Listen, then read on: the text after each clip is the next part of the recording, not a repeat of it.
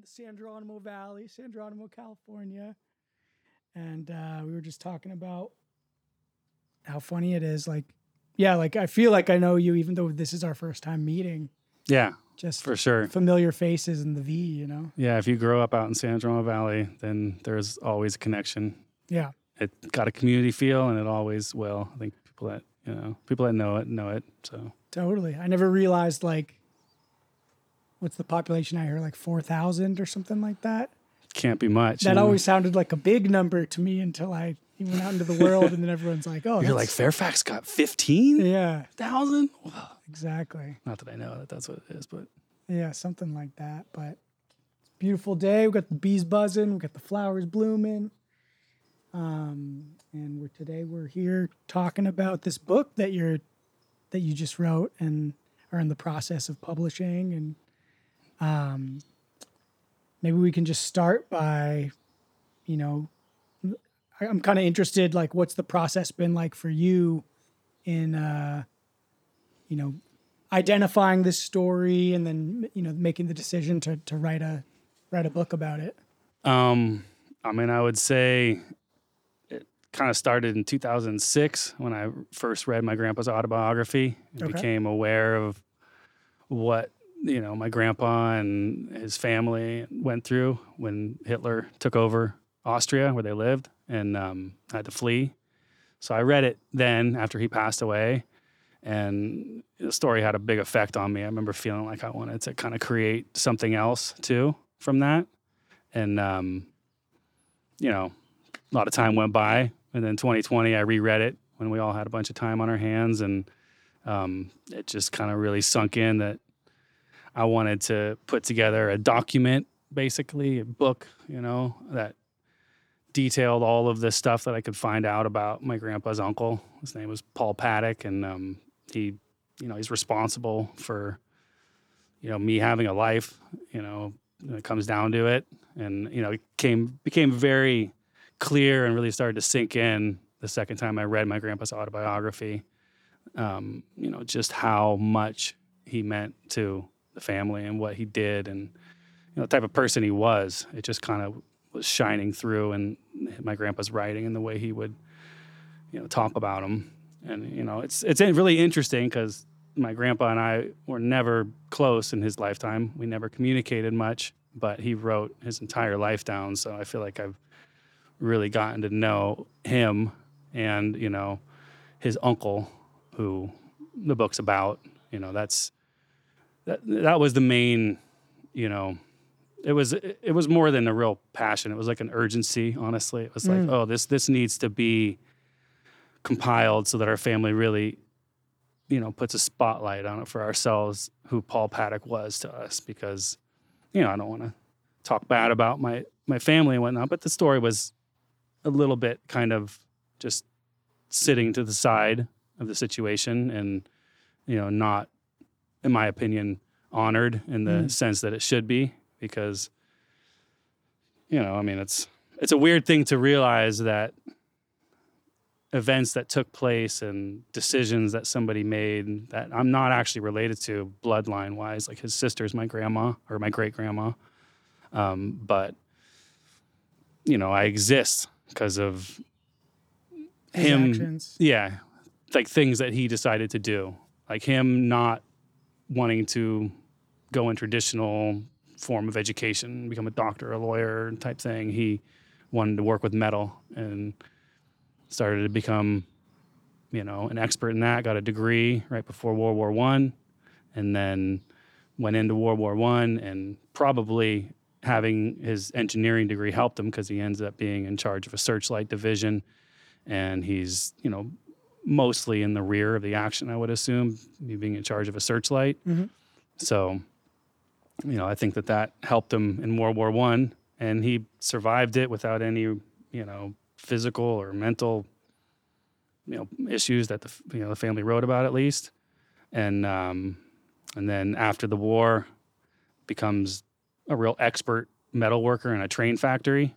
And basically that little window in time where he learned how to be an expert drop forge engineer led to, when Hitler came in 1938, he had the knowledge and the expertise to apply for a job that he saw an ad in some Jewish newspaper that this guy in Japan, his name was Carl Rosenberg, had put in looking for a drop forge engineer it was a Swiss firm or factory. It was a Japanese factory, but a Swiss firm or something. But so they put an ad looking for a drop forge engineer, and Paul saw it April 1st.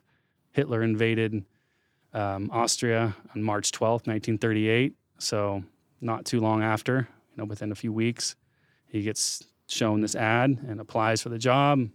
All these cables go back and forth. That's definitely one of the most interesting parts of the story is when I was communicating with somebody that had written a book. This German guy had written a book about some German guy that was in Japan, and he saw that there was a 52-page file on Paul Paddock in these records that were originally compiled in Jerusalem, and then the DC, the Holocaust Museum in DC, microfiched it and made it much more readily available. So you had all these primary sources to were you able to access those files? Yeah, I got them like by the end of that day, I think. I remember it being really fast. I was in like some Facebook forum and asking questions, and this guy popped in saying that he, was writing, he wrote a book and he was researching it, and he saw Paul Paddock's name written in one of the documents that he had, and he actually showed it to me. And then he said, yeah, there's a 52-page file. It's called the Paul Paddock file, and it's sitting in Jerusalem, and you can ask him for it. And then I asked him, I didn't know it was in DC at that point, but then I kind of was looking around, and the internet, you can find all these holes, and all of a sudden you click on a button, and I asked for it and said who I was, said the file number, and the Holocaust Museum was great. They sent it to me right away. I'm curious. I kind of want to take you back to the kind of moment of discovery, because I think, as you were saying, right, you're reading this autobiography of your grandfather, but that you noticed that this story wasn't maybe being told, in the way that you wanted to be told. Like, what was that process like? Like, how did you discover this story, or how did that first come into your onto your radar? I mean, in 2006, and when I read my grandpa's autobiography, it's in there. The story is in there. Paul's life is told because, he saves my grandpa's life. He's his uncle. He does all of these neat, fun things before he goes to World War I, and he gives nice gifts at Christmas time to the kids. So it's just like there's this real love for his uncle that you can see in the pages. And then they both, my grandpa and his brother's name was Kurt, my grandpa's name was Rudy. So they both wrote like an essay strictly about Paul that in 2020, when I reread it and I got much more into it and was trying to find more, my mom handed me a box of my grandpa's writing, which was massive, honestly. He traveled all over the world, so he wrote about all of his travels, but he had written he'd written an essay, and then he got his brother to write one, basically strong-armed him into it. You can tell by the way his brother starts it. Nice. But, it's just both of the brothers knew that their uncle, through his skills and his expertise and, also winning the lottery literally right before he left Austria and getting a way to cash the winnings and have them held in Austria. And that's the money that paid for my grandpa and his brother to leave in, January of 1939. They would finally leave Europe. And then Paul's sister, my great grandma, and their parents, Leopold and Irma, leave, 3 or 4 months after my grandpa and his brother left. And they all get to Japan safely without visas, apparently. And my grandpa ends up going to Peking, now Beijing, and going to a medical school and getting his degree. He was 4 exams away from getting his degree in Vienna when Hitler said, "No more for you." And he had to flee. And we should say your family's Jewish, right? Through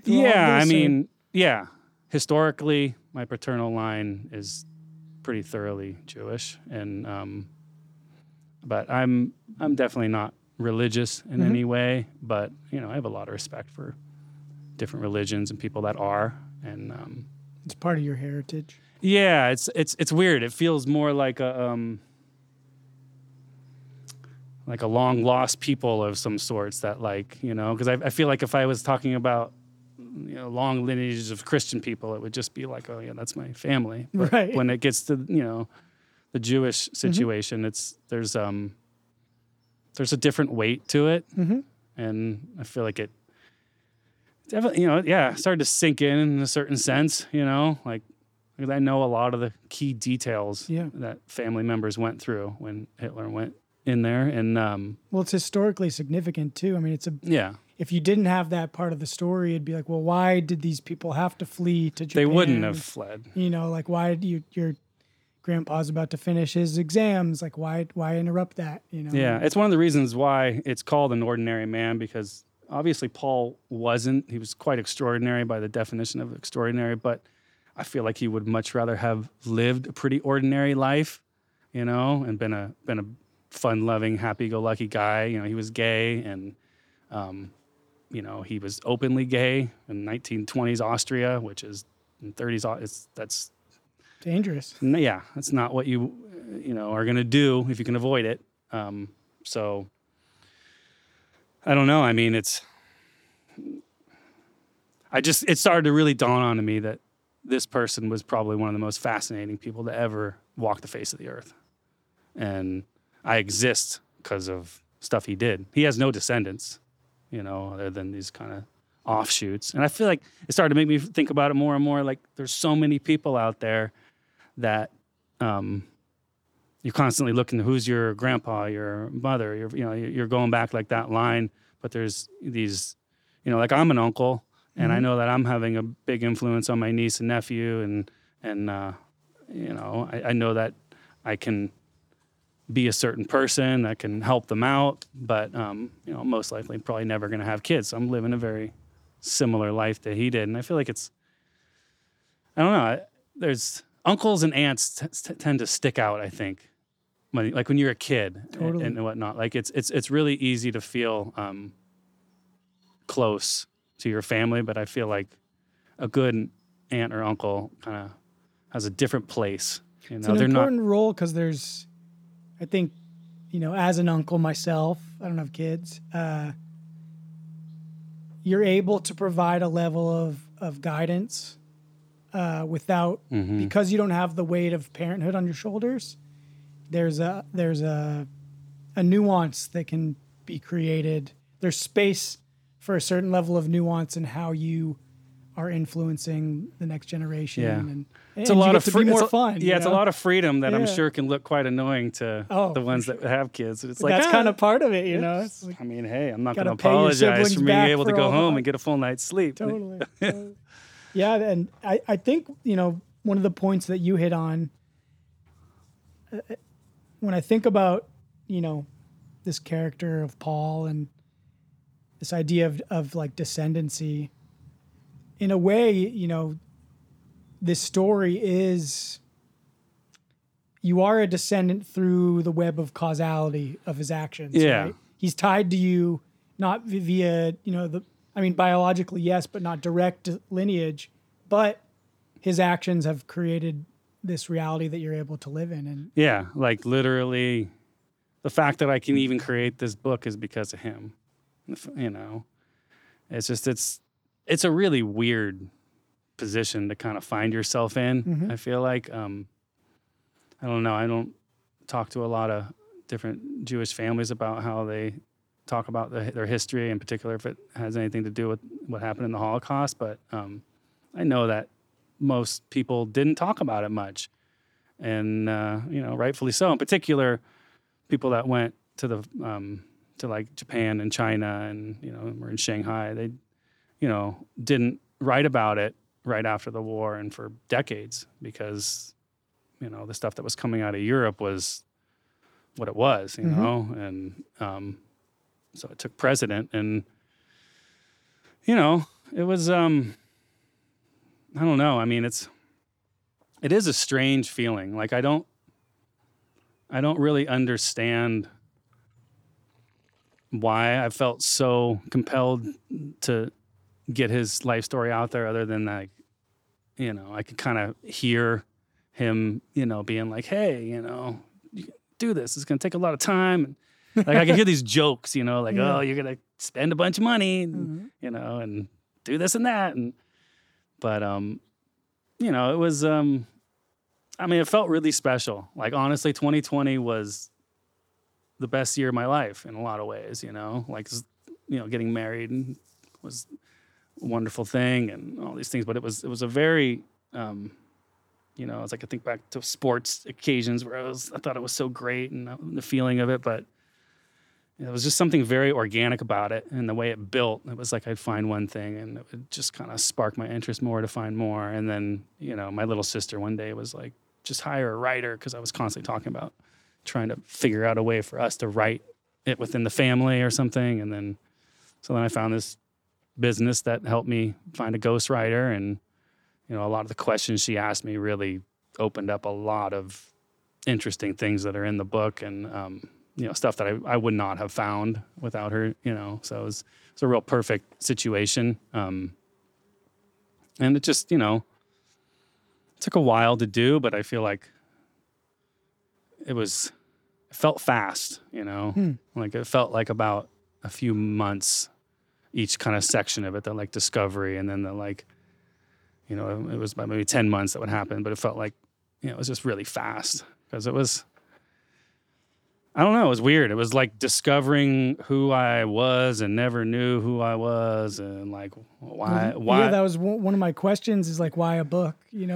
Especially what you shared with me about your relationship with reading, growing up, and stuff. Yeah, if that informed your decision at all, and making this story into a book rather than another. Yeah, I was never a big reader. Reading was very difficult for me growing up. And I would say that's been one of the nicest blessings about this process is that I am a better reader of it because of it. And, I read a lot of real heavy books in terms of immigration policy and German policy, and Nazi policy, I should say. And then the other part of my family is German, like my grandparents met in Peking. My grandma was, her mother was Jewish, but her father was German and had, pretty good connections within Germany. And she could have stayed in Europe, Switzerland if she wanted to, but, 17 years old, wanted out of Europe, jumps on the Trans-Siberian Railroad, like right before Germany attacked Russia and gets to Peking. So, I come from, my paternal line is a very Austrian Jewish family mixed with a very kind of proud and German, also Jewish because my great grandfather was married to a Jewish woman. And, that's why he had to leave the diplomatic service in Germany in like 1931 or something he left. So, yeah, it was, and it's something that I know that I'm going to keep discovering stuff. Like I'm going to Austria in June, so nice. In like a month or so, and I'm sure that I'm going to see all kinds of things that are going to make me feel certain things that, I might wanted to have added to the book. And I actually purposely tried to not add how I felt about things and this and that, because it would have been pretty easy to, but I kind of want the reader to just read. It's a very dry book, in terms of its telling. Because I feel like if you're telling something historically accurate, comedy has its place. Yeah, but you got to be really careful with it in that realm. My experience, it reads more as a chronicle than a commentary. Yeah, it reads like something that's ready to be built out more. In terms of the characters being fleshed out and all these things. Podcast. Yep. All right. I'll try not to interrupt. So, anyways, 2020 was fun. Like, I kind of felt weird during that time, just being like, this is just the best time ever. Because, and I feel like there's a lot of people that felt that. Like, if you really took that opportunity to use that time to do whatever you wanted to do, you became better at it after it. And there's a lot of a lot of solitude, like I like solitude. I grew up out here in this space where, I spent a lot of time doing my own thing. So, Well, it was a lot of was solitude and comfortable. a lot of space. This whole podcast came out of the pandemic, and videography. It gave us all space to finally look at the things that we were putting off, or try to build something new. And it's been really cool, despite all the obvious negatives of that period of time, just to see the wealth of creativity that was wrung out of people. Yeah, I remember when it was happening, feeling like, oh, you can just feel the creative juices coming out. And I felt like there was going to be this explosion of great music. And I can't say that there was or wasn't. I don't know if I have the pulse on it enough to say. Yeah. But, I don't think it was the 60s or 70s music-wise or anything. But, I think there's just so much content out there. It's hard to really know what's out there. Yeah. So. But, it was... I don't know. I'm curious. I get chills when I think about 2020. I think of, like from the time that I reread my grandpa's autobiography up until basically the end of that year is when I was like, I'm hiring a writer and this is going to go. I don't care. A few family members pitched in because it was a chunk of money to do it. Sure. But it just felt really relevant for our family.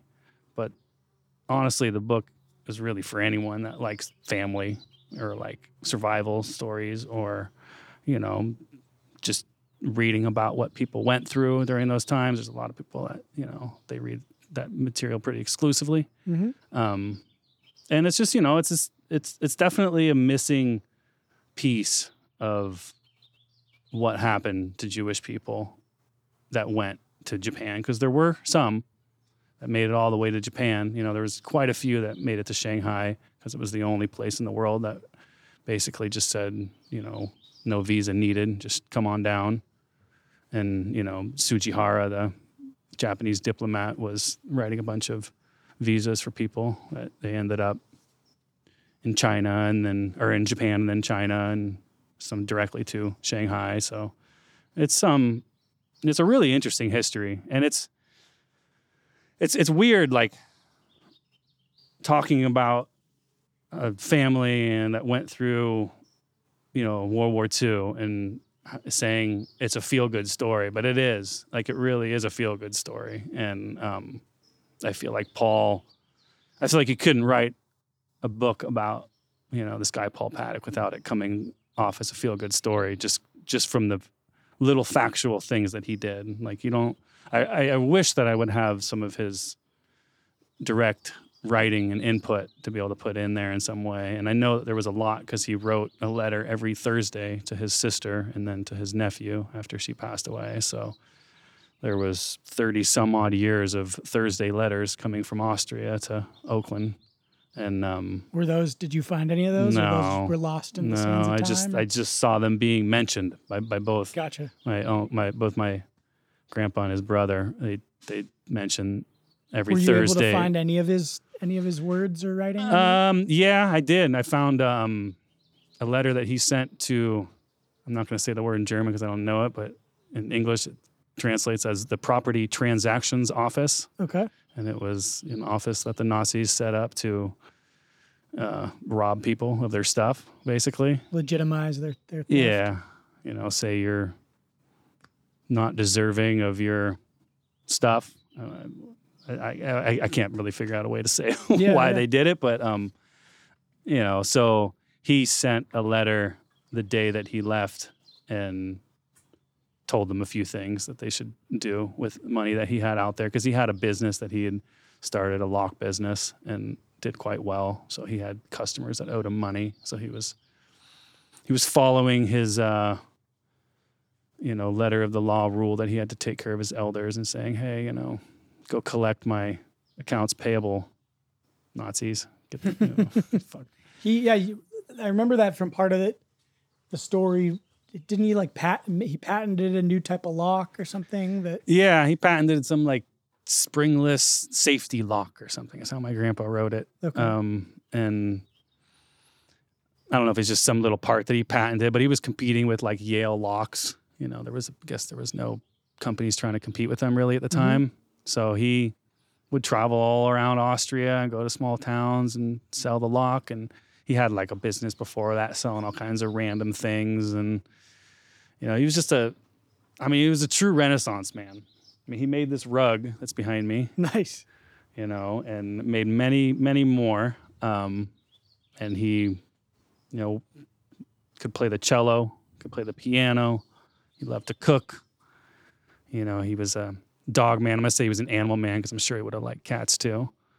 But he just, I don't know, like, I'm pretty quick to say I love you to people if I love them. Mm-hmm. I'll say it to you within an hour if something happens. Yeah.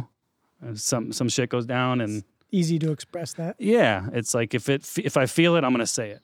And I it's just the more I got to know him, I just was like, it's weird. Like I fell in love with somebody that died 10 months after I was born. Never met, never heard anything about. And that's weird because I feel like I have memories of like my grandpa saying things like, "Oh, Paul, this," because I'm sure he was top of his mind for most of his life. Not only just because he was a good uncle, but when the Nazis came to town, he got the family out. It's really interesting, this idea. You're like you're falling in love with with an echo. Shadow, right? No, it really fit like there was no, I'm not going to get a response that I'm going to be able to hear, but I could just feel that he was, all of, like everybody that came before him, honestly, is happy that this is out there because I talk about him and I talk about his parents and then, going back as far as I can go. And, those are the parts of the book that you're basically reading somebody else's genealogy. But I don't know, for me, I wanted it in there because it's like, you're reading about a family, and families are kind of a little pedantic and boring and trudging along, and things happen here and there, and this person does that, and you hear about it for a minute, and it goes away, and that's reality, and that's what everybody that was in Austria at the time was going along with their life. It's just. I think it's 2.2% of the population was Jewish in Austria, but that small percentage was the main priority of the invading forces. And when the Germans came in, the Austrians, for the most part, embraced it. Went along with it, and there was definitely a lot that didn't. And there's quite a few people that my family mentions that are in the, I put them in the book. And, so for me, it's like all of these different people that are just kind of like, you would kind of leave them out of a biography about somebody if you had a lot more information on them and you could maybe interview them, things like that. Mm-hmm. But for me, it's like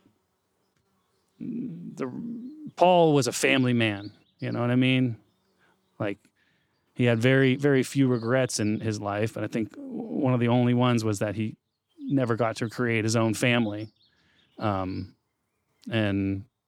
I think that was more just that he was going to live the life that he felt empowered to, and that was to be a creative, mischievous gay guy. And, and when the chips were down, he knew what to do. Like he was that guy, that where it's like, if something's going wrong, you want him on your side because he might not be the strongest, the fastest, smartest, but he's going to keep you uplifted and he's going to see the opportunities as they're coming and capitalize on them and be polite through it all. And not, what I mean? It's like you think about just getting through life doing random things.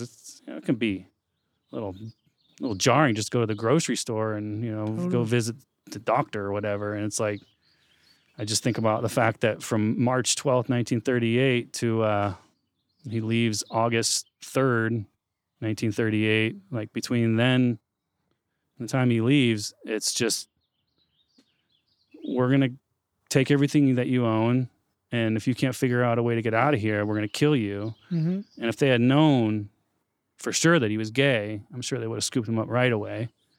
Right, he's got a double threat. Yeah, and I feel like he,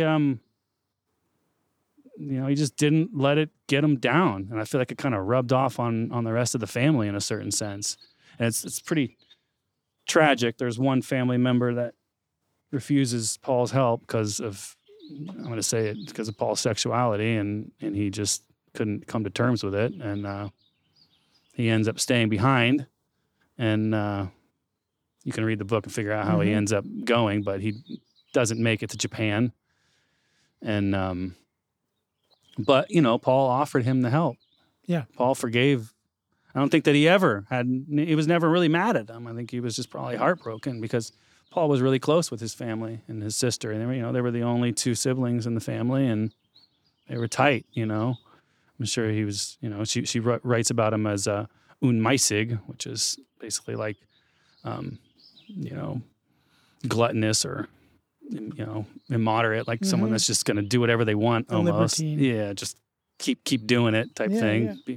So he, and I don't know. I just like, you read a lot about humor during the Holocaust and how important it was, like, and how important it is, basically to get through anything in life, but particular that time. And, the Jewish people have a long connection with humor. And, and I feel like it's, same thing with Black people and the history of slavery. I mean, it's just like, it's one of, I think it's one of the great coping mechanisms. When you're down, you need a joke. Sometimes you can't absorb it, but you still need it, and it's like when you got those people around that they can kind of keep that vibe light, like it goes a long way. And it's like, it's not measurable. Like, how can I measure the effect that Paul Paddock had on the rest of the family? But I can see it in the deeds that he did and what it must have taken for him to plan it that way and to always be there for the family. Like he just, I can't find anything about him that I don't like, It makes me think of, like, I have this kind of concept or theory. You think about these different moments in history, where there's conflict or chaos or upheaval. And, growing up, I'm of Jewish heritage as well. And I have had family, great cousins. My grandma's cousins died in the gas ovens. And you hear so many stories of these heroic escapes and the many, like, left turns, the zigs that, had they been zags, I wouldn't be here. Yeah. And it makes me think about, we think about these, nice, dude, movement of Ja people. And I should put mine on silent as well. But it makes me think about, during these big moments, I guess growing up in the States too, and thinking about something like the Holocaust, one of the obvious questions is, like, could it happen here? Could authoritarianism take hold? What would I do? I've played that, I've played that fantasy out in my mind a bunch of times, even going back to being a kid. And I think if you look at the stories, millions of stories woven through these huge events, there's these characters that emerge that are people that were able to kind of dance through the experience with grace, even in the darkest of times, and maintain a level of optimism and humor and really grace through it all, where you're like, man, this person lived through the heaviest of experiences, but their life is not a tragedy. They were able to maintain, or not maintain, but they were able to still live a life that was, that's attractive from the outside. And it sounds like, this guy was one of those people. It's weird because I don't think I would sign up to live through World War I or be a Jewish person in Central Europe during World War II. But I'd be honored to live the life that Paul Paddock did. Right. Tell you that. I mean, it's just like, I don't know, like the fact that I feel like I'm so inspired to talk about him, and that he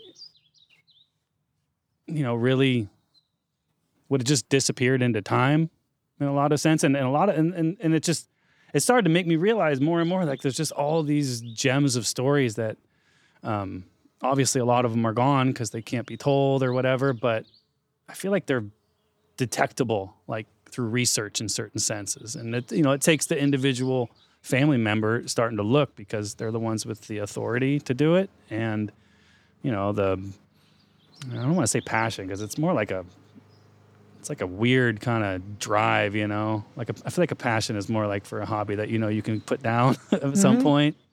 But, it's something that it changed my life for sure. And I know that the more I put into it, the more it has the ability to change my perspective of who I am.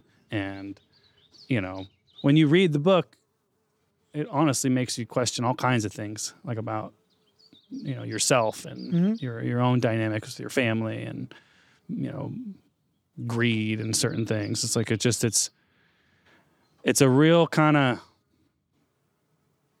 basic telling of probably one of the most amazing stories to happen.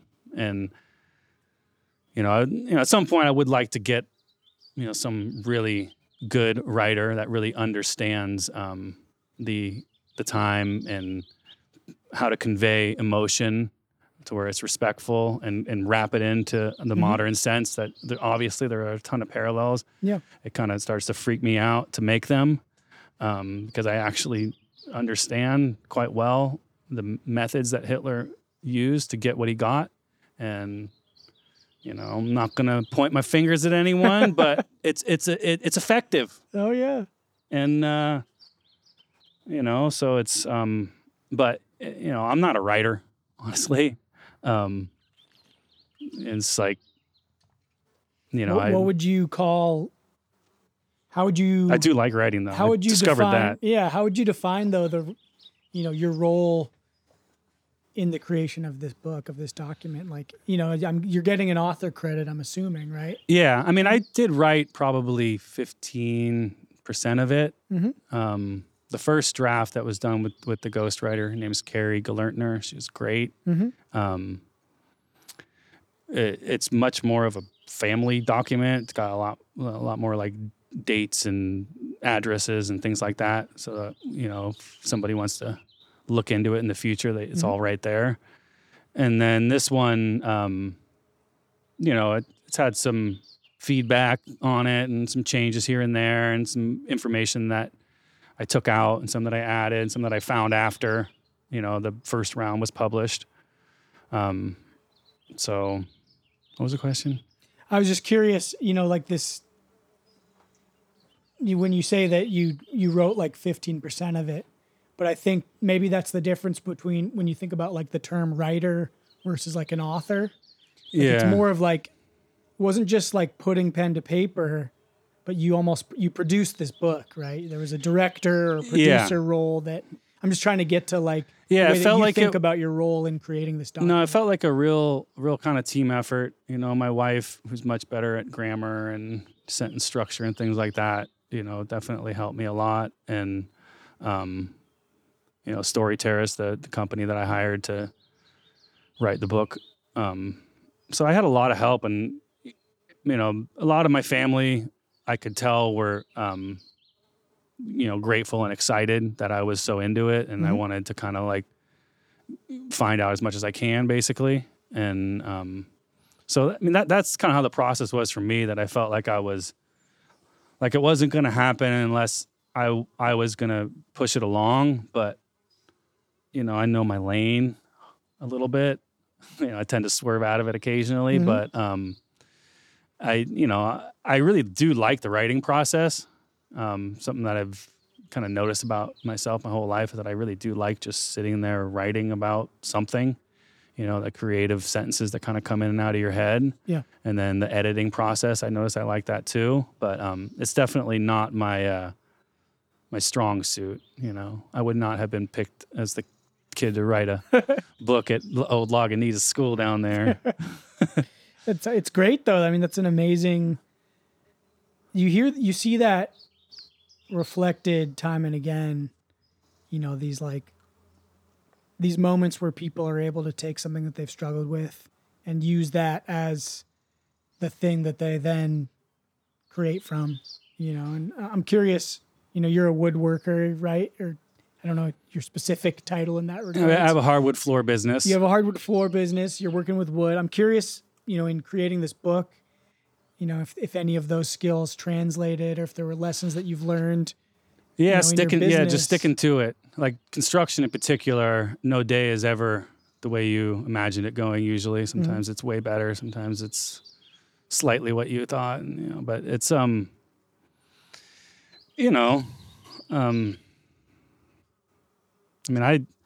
I like what I do, but I feel like I'm always kind of one foot into something else. I've always been that way. Like I got into photography and then gave that up. And, I'm into beekeeping now and I'm thinking about how that's just kind of fun, but more of a responsibility than I had thought about in a lot of ways. But I don't know. It was weird because I knew I had to put something together about Paul. Otherwise, it just wasn't going to get out of my head. Like I was definitely a little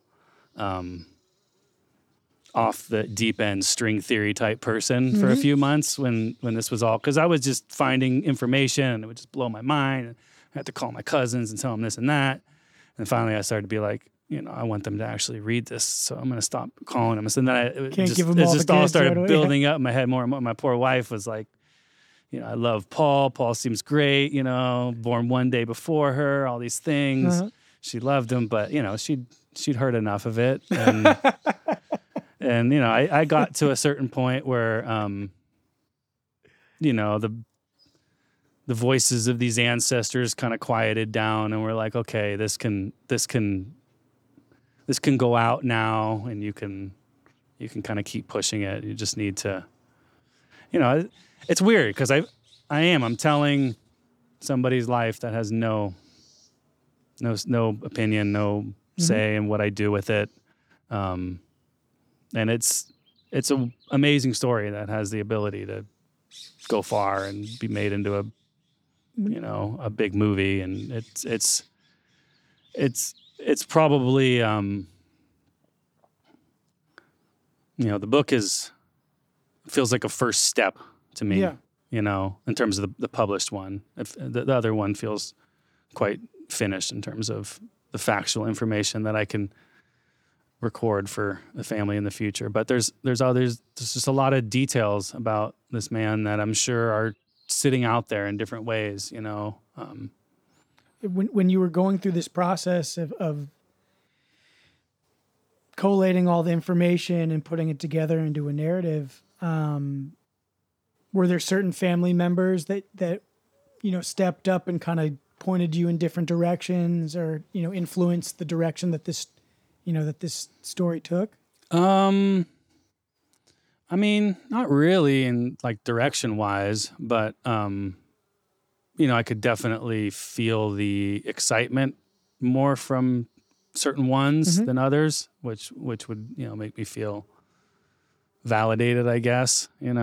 But it was weird. Like I felt like I was almost like slightly yelling at my my dad and his uncles and like, why didn't you guys make this like a national holiday in our family? Like we need to light candles and honor this guy every, but it's just, it's like my family's close, but like most families, certain things don't get talked about. And, this was one of them. Did your dad have a similar, like, what was your dad? I'm curious, your grandpa, you've discovered, that this guy was such a big part of your grandpa's world.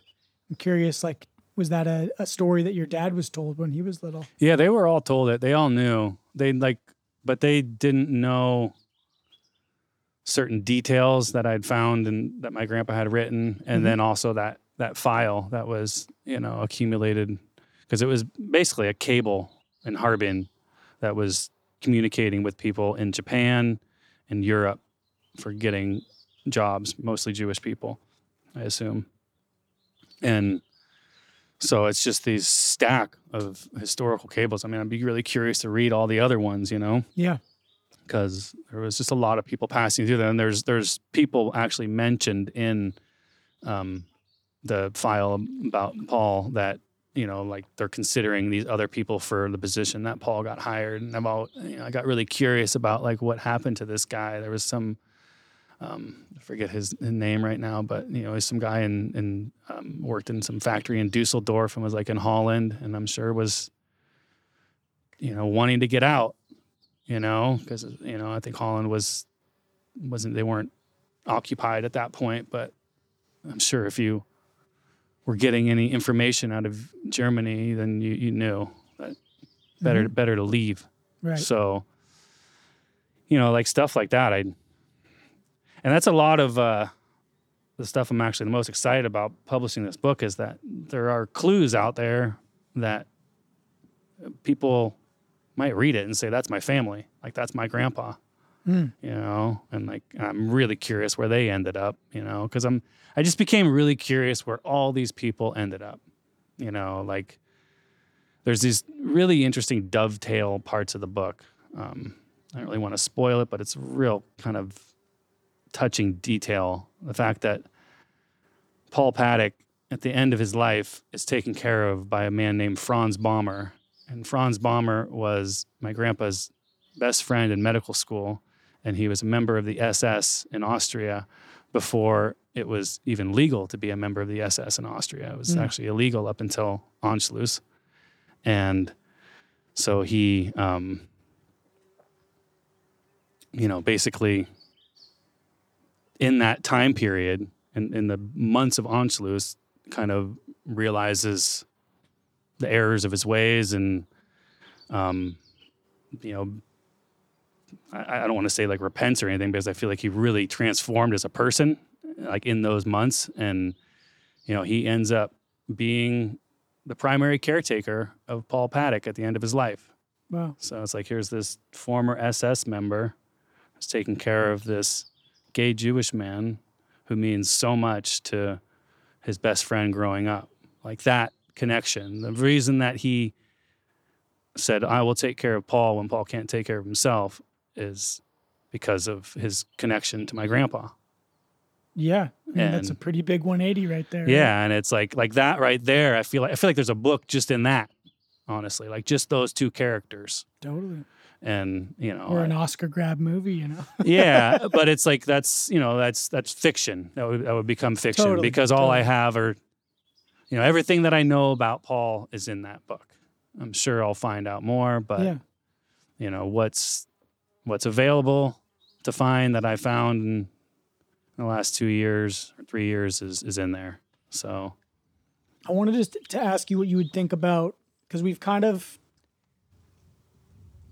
like touched on a couple elements of the story, kind of like painted almost an echo maybe of what this guy, Paul Paddock, was.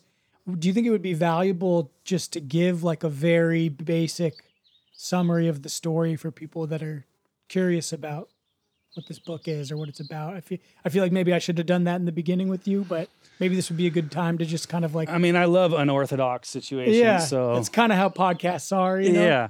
But I think maybe it would be valuable. We'll do how would the you synopsis summarize? at the end. Yeah, exactly. If you made it this far, now we can give you the goods. Yeah, now we can spoil the book for you, but hopefully still buy it. It's coming out. Well, coming out May 25th. You don't have to give it all away, but maybe, it's like the coffee table conversation. You're like, oh, I wrote a book. Someone's like, oh, what's it about? Like, how would you summarize? I mean, I love just telling people everything. Yeah. I've been doing that for the last few years, and I'm realizing I should probably not. But I mean, it's really a story about a family with this extremely talented, quite eccentric character who was obviously a man of his word and a man of his own being. He was going to do what he wanted to in life. And so just that is interesting. But, it's like when he goes off to World War I, he goes to a store in Vienna and buys a monkey, puts it in a big old cage, and gives it to his mom. when he parts to World War I because he figures he may not survive and this little creature is going to replace him. And so it's like, that little detail kind of really sums up for me who he was growing up with the family, because when you read about the rest of the family, no one comes off as very funny. They're all rather serious in their own way. But he just stands out as this, multi-talented person. He loved to write. He loved to play music, cook. He was that guy. He was the guy that you want to hang out with and you want to ask your important questions to in life because, he's going to listen and he's going to give you good advice, So it's like, for me, that's how I kind of picture him all the way up until his formative, I guess his World War I was rather formative. But after that, I feel like when he works in the factory and then, goes off on his own and makes his own business, it's like that just really tells this like expansion part of his life. This like, I'm going to be who I am. I'm going to love who I'm going to love. And I'm going to try to, compete with this big lock company and, and then it all gets smashed to pieces. Yet again, World War I smashed his whole trajectory of his career really into pieces in a lot of ways. And then World War II basically completely rips apart the life that him and his family had built for years. The family moves there and to Austria in like, I think 1860 something ish. So 80 some odd years. The family's been working and, kids going to school and this and that. And then when it all gets smashed to pieces and he basically sees this golden coin flipping around in the air as a job in Japan, says, I'll take that. Mm-hmm. And not only does he say, like, I'm going to take that, like he actually has he wrote books on metalwork and wrote articles. So he had the ability to put in an application that they considered and accepted. So, that's, the story is basically a super fascinating person that probably would have rather have been just cooking with his family and friends and running his business. He would have been a fun person to be around, but he would have just been this average person. But all these things that he ends up having to, grapple with, and then not only that he saves himself, he manages to bring 5 people with him, and a passage from Trieste to Shanghai and then on to Japan is not cheap, I imagine. Mm-hmm. And then it was, I'm sure. And he wins the lottery. Like that's what paid for it. Yeah. And it's funny because I think about that a lot. Like it just seems there's so many parts about this story that do not seem feasible. Like if you were writing it as fiction, you'd be like, well, it's too corny at this point. Like, but stranger than fiction. Yeah, and it started to make me think, hey, maybe Paul had a bunch of money and just had it in the bank and was like, I'm going to make up this story about the lottery because everyone will get all excited and then they'll like accept my help. They won't be like, oh, we don't want to take your money out. But it's probably not what happened because, the Nazis were pretty thorough with robbing you of everything. Mm-hmm. So I think that he got these winnings and got them into, his boyfriend Karl von Hossinger's hands. And as an Aryan man, he could walk in and take him and put him in a bank under his name. And Paul could still communicate with Karl and say, hey, purchase 2 tickets from Trieste to Shanghai, and then from Shanghai to Japan. I will meet them at the docks in Yokohama. Wow. And basically just shows up at the docks and says, give me my family. Much more politely, I assume. Yeah. But so it's kind of a weird book to try to make a synopsis from because there's just all these little parts of it. And it doesn't, being a true story, it's not clean, it's not like, oh, it's as clean as it can really be, but, everything in life is quite messy. So, it's not like he comes back to Austria and, him and Karl get together and have a great love affair and, open a cafe and it's the best gay, none of that happens, his life just plays out the way it, did, and the way most lives do. Totally. And that was one of the things that really started to sink on me, with that all of our lives they're really special, but they're also super just mundane. Like, you really feel it when you're going through life. Like, if you can be happy doing the mundane things, then that's a successful life, I feel like. Mm-hmm. Like, I feel like as soon as I get myself a little down, I feel the weight of things, it's like, nothing seems worth it anymore. And I feel like that was Paul's biggest gift. Out of all the gifts he had, his biggest gift was like the ability to, hypothetically throw the entire family on his back and say, we're gonna go, and we're gonna have a good time while we do it too.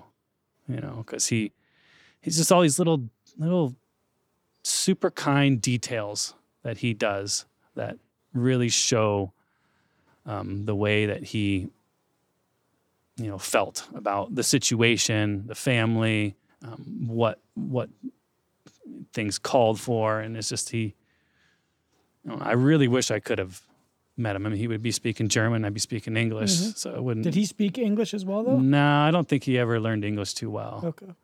But it sounds like, through his actions, also like the clearest refutation of the stereotypes about someone like that at that time in the world. The things that people were saying about Jews and homosexuals, like, this guy is like a living proof of how bullshit all that. Yeah, it's just people. It's like a direct contradict. Yeah, it's just people trying to figure out what they want for dinner and how they're going to make some money to pay certain bills, and how they're going to get a monkey for their mom. Yeah, how they're going to make war. their mom smile before they go off to war. And it's really people that were born in the 1890s, late 1880s, mid 19, they lived through, if they were in Europe and they lived through it all, like, it's the world we live in is so affected by that, like World War II is affected by World War I, and World War II is still alive today.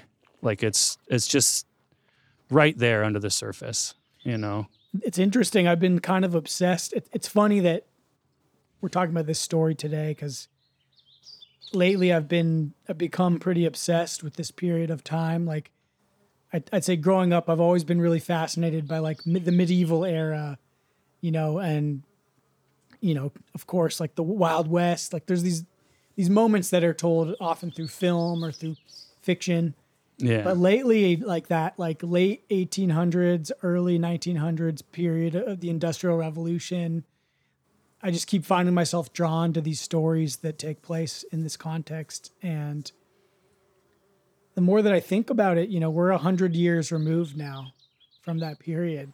Yeah. In a very similar, parallel situation as we're looking at the way that technology is accelerating, No, it's with the AI, with the social, the huge social upheaval with social media and the internet. And, as someone who, we both grew up or came of age in the 90s,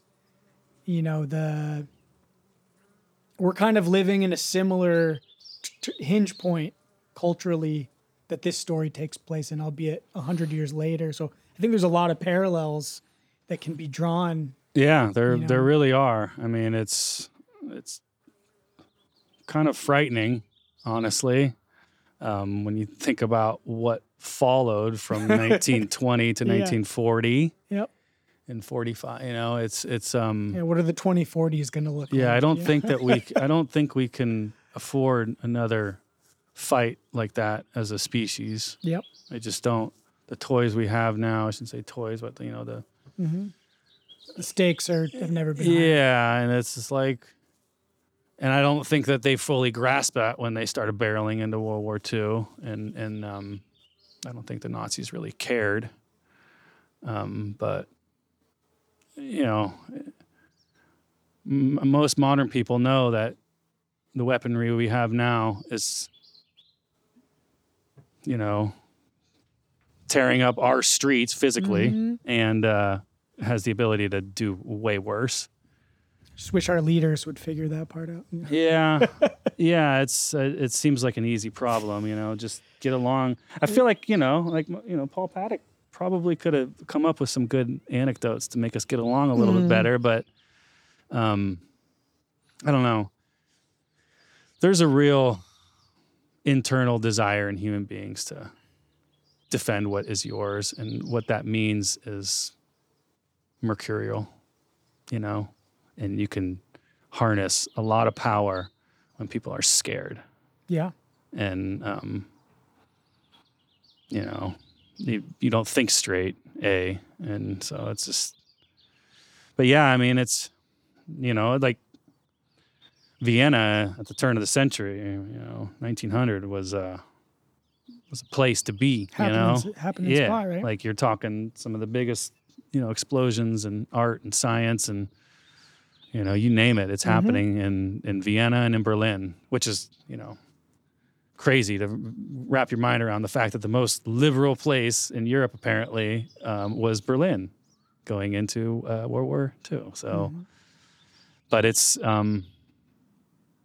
yeah, I mean, it's a part of the, I don't really get into it because it's a can of worms that's meant more for an open conversation. Sure. Than like, this is how I feel about what's happening now and why I think these parallels are going to spin us in the wrong direction. It's like, but there's things that I feel like in our lifetime, like we never would have imagined happen, like what happened in Charlottesville is just like, really? A year from now, we're going to have people marching around in a university with torches saying, basically echoing 1930 something Germany. It's, banning books. They were banning books. They were creating, laws that you couldn't make fun of Hitler and, talk bad about Nazism and get thrown in jail for it. And it's like, I don't feel like our country could get to that. I feel like, the ability to speak your mind is quite powerful, but so are angry people with weapons. So I don't know. We gotta. I think the lesson that I'm hearing through it all is to despite the way the winds are blowing and the the kind of bigger picture stories that are manifest in this time that we live in, we all gotta kind of emulate this Paul Patel character. Paul Paddock. Sorry. It's okay. Paul Paddock character. And thanks for correcting me. No worries. It's not like he's a household name. Yeah. This Paul Paddock Patel is, though. Yeah. This Paul Paddock character and, find our own way to dance with grace. Yeah. Through the times. And, and I think, one of the big takeaways from this story is the importance of community and family and, doing, putting in the effort in our own small ways to create that sense of community and family, to reinforce it, to support those people, because when the larger pattern gets so tumultuous and chaotic, it's like really all we have power over is, our local community and our connections with our family. And that's what we need to be, And it's a lot easier said than done to be your best self. There's I can't imagine Paul doing anything that he come across as like anything other than maybe slightly funny and annoying as he's doing it. But I know that I've been a bad, grumpy person at points in my life. But yeah, like, I feel like Paul could teach us a lot about how to get along and how to enjoy an evening, things like that, Like sometimes it's hard just to get through the day because you don't have anything to do. And then sometimes it's hard to get through the day because you got too much to do. And then sometimes you don't know what to do because you're confused. And it's like, I look at him and I'm just like, man, it seems like he just was like, okay, this is what needs to get done. So we're going to take the dog on a walk, and then we're going to go home. We're going to make dinner, and then we're going to make my rug for a little while. Mm-hmm. And I'm going to do a little writing. I know he was doing writing. My grandpa writes about how he used to like to write short stories and all these things. So I'm holding out hope that there's a stack of German short stories over in Austria somewhere for me to find. Yeah. But, we shall see about that. Sweet, man. Well, dude, thanks for coming on the show. And before we get out of here, this book coming out soon. So May 25th. May 25th. Which would have been Paul Paddock's 130th birthday. Okay. Nice. How can people find it? How can people you can find it on Amazon and Barnes and Nobles.